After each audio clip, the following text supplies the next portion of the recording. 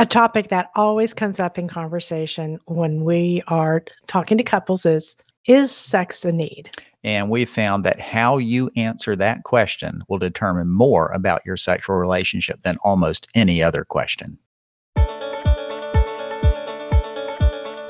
Hi, this is Phil and Priscilla Fretwell here with Savage Marriage. We're going to talk about how God is healing and restoring marriages today from betrayal, addictions, and the wounds of their past. And what He did in our marriage, He can do in yours too.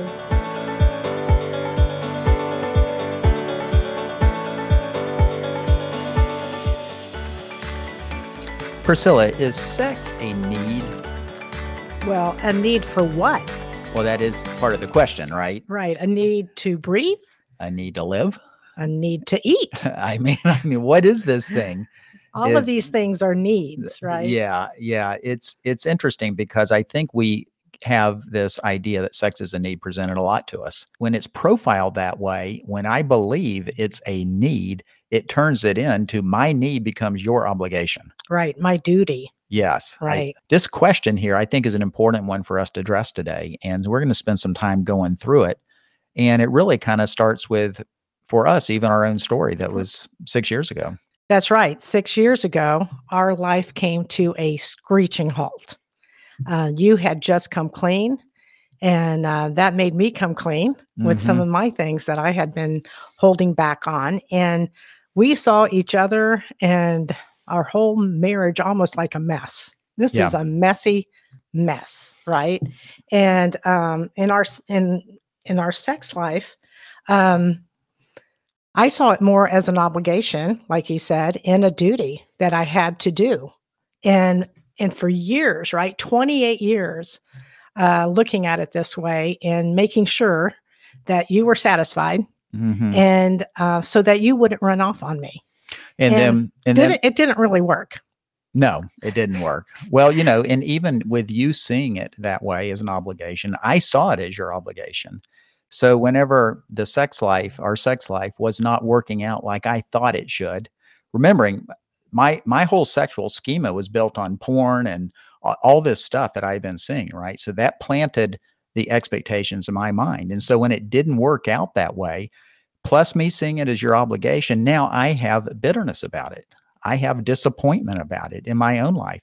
So on both sides of the coin, Priscilla, we were just out of bounds and barely treading water in this whole area of sexuality. What we learned is that we really needed was authentic intimacy with one another. And it had to be with the spiritual, emotional, and the physical. Well, Priscilla, I think I had always thought that the sexual intimacy was really going to be the key for our relationship, and that you had to have the sexual intimacy. And as a result of that, the emotional intimacy would flow out of it. And I don't even think I was thinking about spiritual intimacy at that time. No, I think we didn't even have that in our marriage. I mean, we went to church and stuff, but we did not have a spiritual life together. We did not know one another spiritually. Correct. And so here we were trying to have a sexual relationship without really having the spiritual intimacy together. And then believing the emotional flowed out of the sexual. But I think what's happened is God showed us it's actually the other way around. I think we are looking at it through the world's lens, that if you have sexual activity, you'll have emotional intimacy.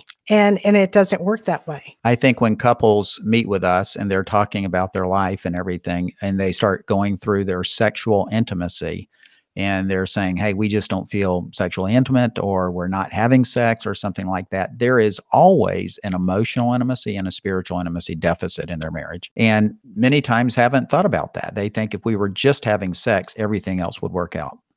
Yeah, so we have to look at it. If we believe that sex is a need, then we have to address a few things. Which, by the way, I found out, in our story, Priscilla, remember, we didn't have sex for 100 days. And I will tell you that at that point is whenever I think I started changing my whole mind about this stuff.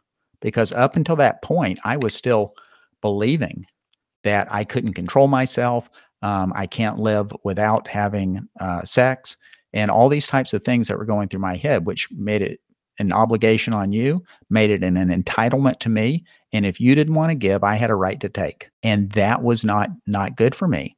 But I lived in that until this 100 days of no sex, no orgasms, nothing. And God showed me all of that stuff is a lie. And it was not what we wanted to build our relationship on. The question is, when does this need begin? When does it start? Because if it's a need, when does it begin? Does it begin at puberty?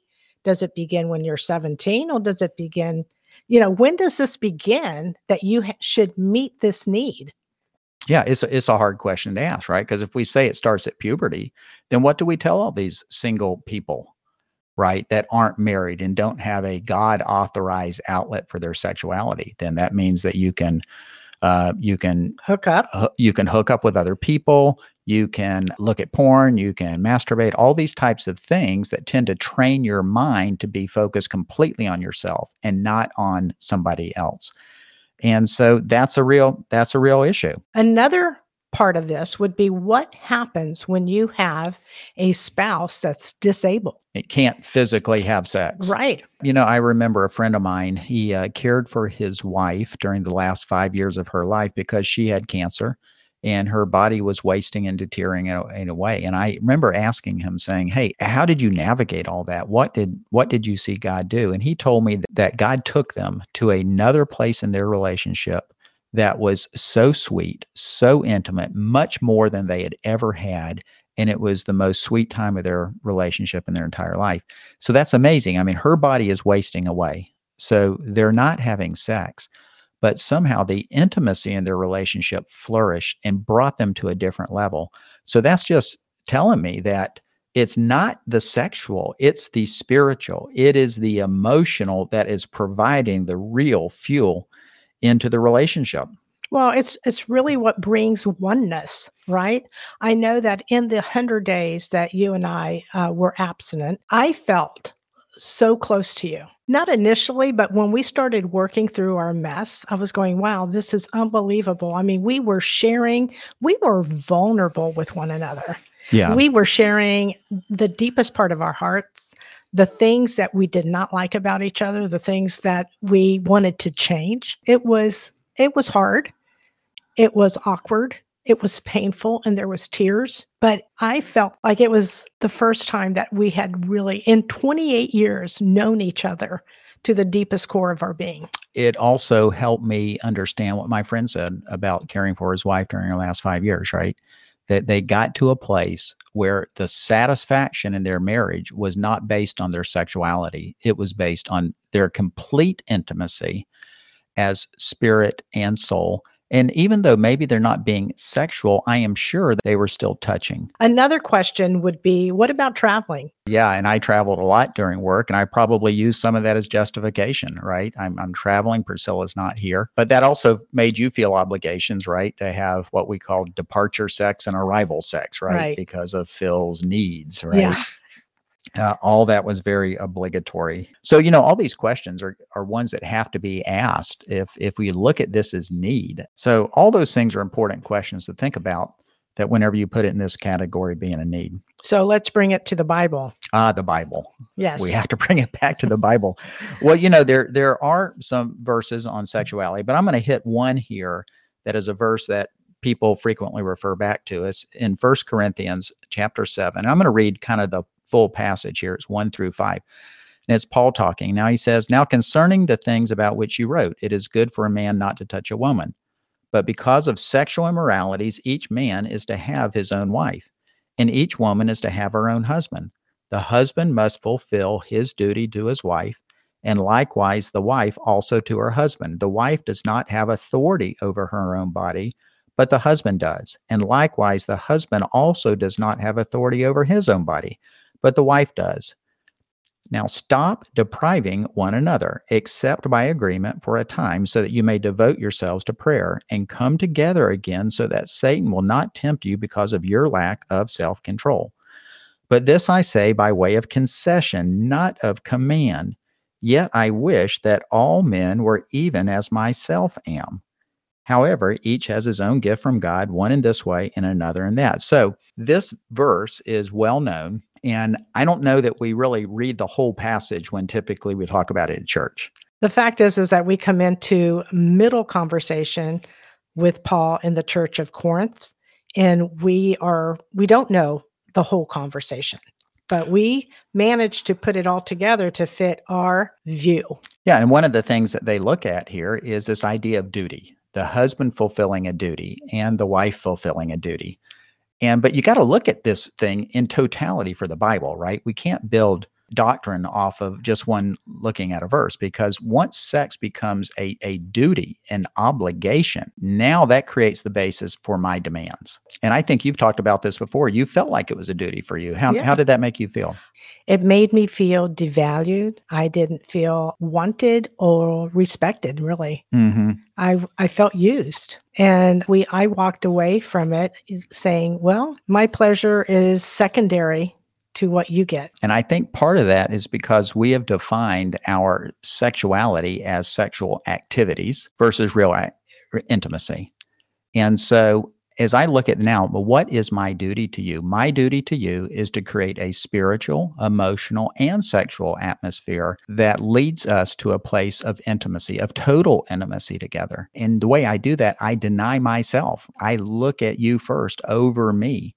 And that starts bringing more the full totality of the scripture. I know that when you do this in regard to me, Mm-hmm. I feel like there's a different atmosphere in our bedroom. Mm-hmm. In the sense that we are both giving, and one person's not coming in to take and the other one is giving. Yeah. I feel like we are both giving to one another and ministering to one another in that way. It's a totally different vibe now. I think the verse number 4 in this, the wife does not have authority over her own body, but the husband does. And likewise, the husband also does not have authority over his own body, but the wife does. See, this is another problem verse, this word authority.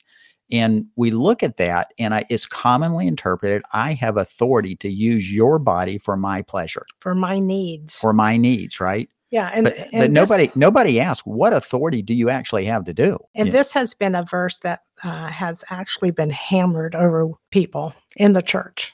Yeah. Your husband has authority over your body.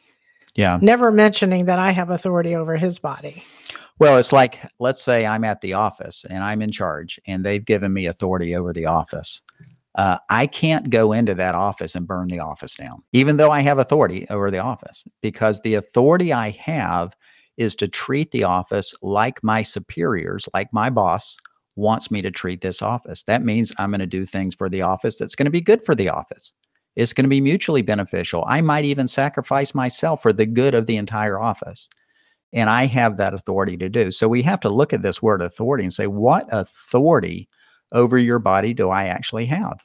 Well, and if we're going one step further in that authority, who is an authority over us? And what would Christ want you to do in this situation with your spouse? That's right. So I have to look at this. God, how do I treat Priscilla's body in a way that honors you, honors her, and brings grace and peace and intimacy to our relationship, full intimacy? And that's a different question. I think once you get positioned there, that my authority is to treat you in a way that would honor you and honor God, it changes the whole thing. It does. It changes everything. So that's a key one. Then in verse 5, stop depriving one another except by agreement. So this is another one, right? Yeah, this is the word that gets everyone, depriving. Yeah, depriving. You are moving away. So you look at some of the underlying Greek in there, and it's a moving away from, so withholding. And so you can get a few things in there. I'd say, first of all, sex is important to God. There's a piece of our relationship, our sexuality, that he's saying, hey, this is important. You see all sorts of statistics today on the percentage of marriages that are actually sexless. And it's a higher number. I heard some number the other day that was like 20 or 25%. And it probably varies based on age and the point you are in your marriage. But still, it's a big number. And we've seen a lot of people that really just don't even care about it. Well, I had to look at this in my life, right? We had 28 years of not much sexual intimacy, more like sexual activity. And so now we're looking at ourselves, and I want to see God heal me. So this is one thing I had to look at, because I saw myself as being very wounded in this area. Mm-hmm. And I remember going to a prayer meeting at church and the Lord impressing me, Priscilla, you've been talking about healing. Let me see you take a step of faith. Go up to the front and ask a pastor to pray for you. And so I did. And I will tell you that that started the healing process in my life on how I viewed this time with you and just wanting God to come in and change everything that I had thought of before, my thinking and also my feelings towards you. And it changed. It was wonderful.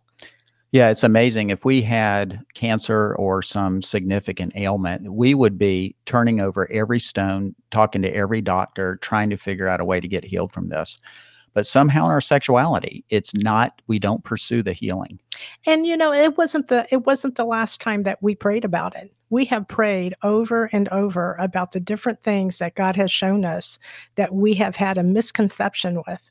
To reveal to us what you want us to see in this, heal us in this area, because it is something, it is so powerful in a marriage when two people are intimate and fully known to one another and have bared everything. You are completely, and when I say this, I don't mean in the physical way, but you are bare naked in front of each other, that Mhm. you are so vulnerable and that you want the oneness that Christ wants to have in your life that you could have with one another. Yeah, we are yet to see a couple that comes into us dealing with emotional issues, spiritual issues, that it's not work showing up in their sexuality. And even if they're continuing to have physical sex, there is hurt, there is disappointment, there is no real contentment or peace going on within that relationship, because all this stuff is designed to fit together. We are not designed to be purely sexual beings with no emotional or spiritual involvement. That's what the dogs are. That's what the animals are. And we are not like that, because God has created us as three parts: spiritual, emotional, and physical. And we're all designed to relate like that. And I tell you, Priscilla, when we started seeing that, I think that changed our life. Don't you? Yes, I do. I mean, it changed everything. So this verse we've been going through here, 1 Corinthians 7, 1-5, we've looked at that this verse authorizes a spouse to be a taker. But the real focus is it encourages a spouse to be a giver. And that doesn't mean that if your spouse is not giving, you now have the authority to demand and take.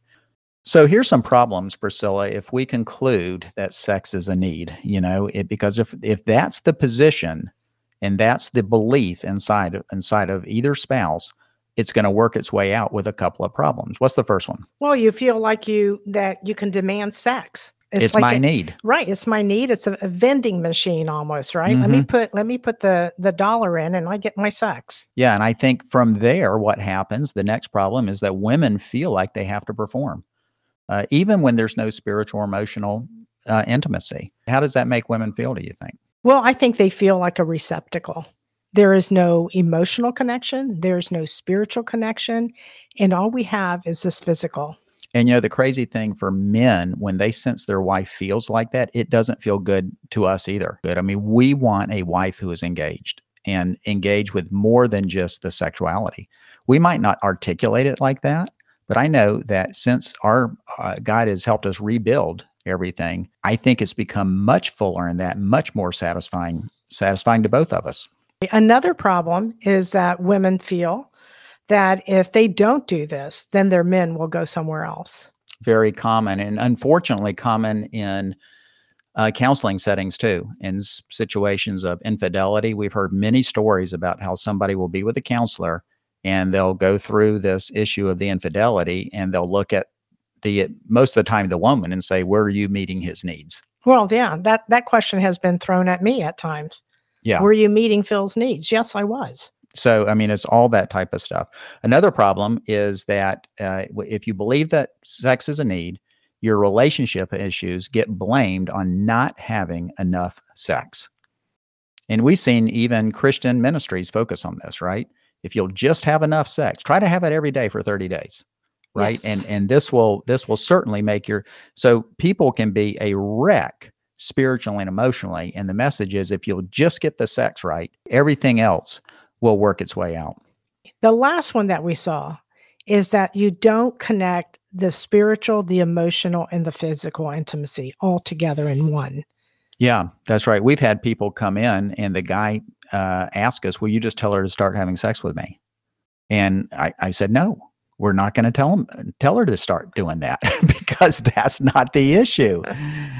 But all these things, Priscilla, they all fit together. I mean, we've had to rebuild our intimacy, our spiritual, our emotional, and our sexual intimacy.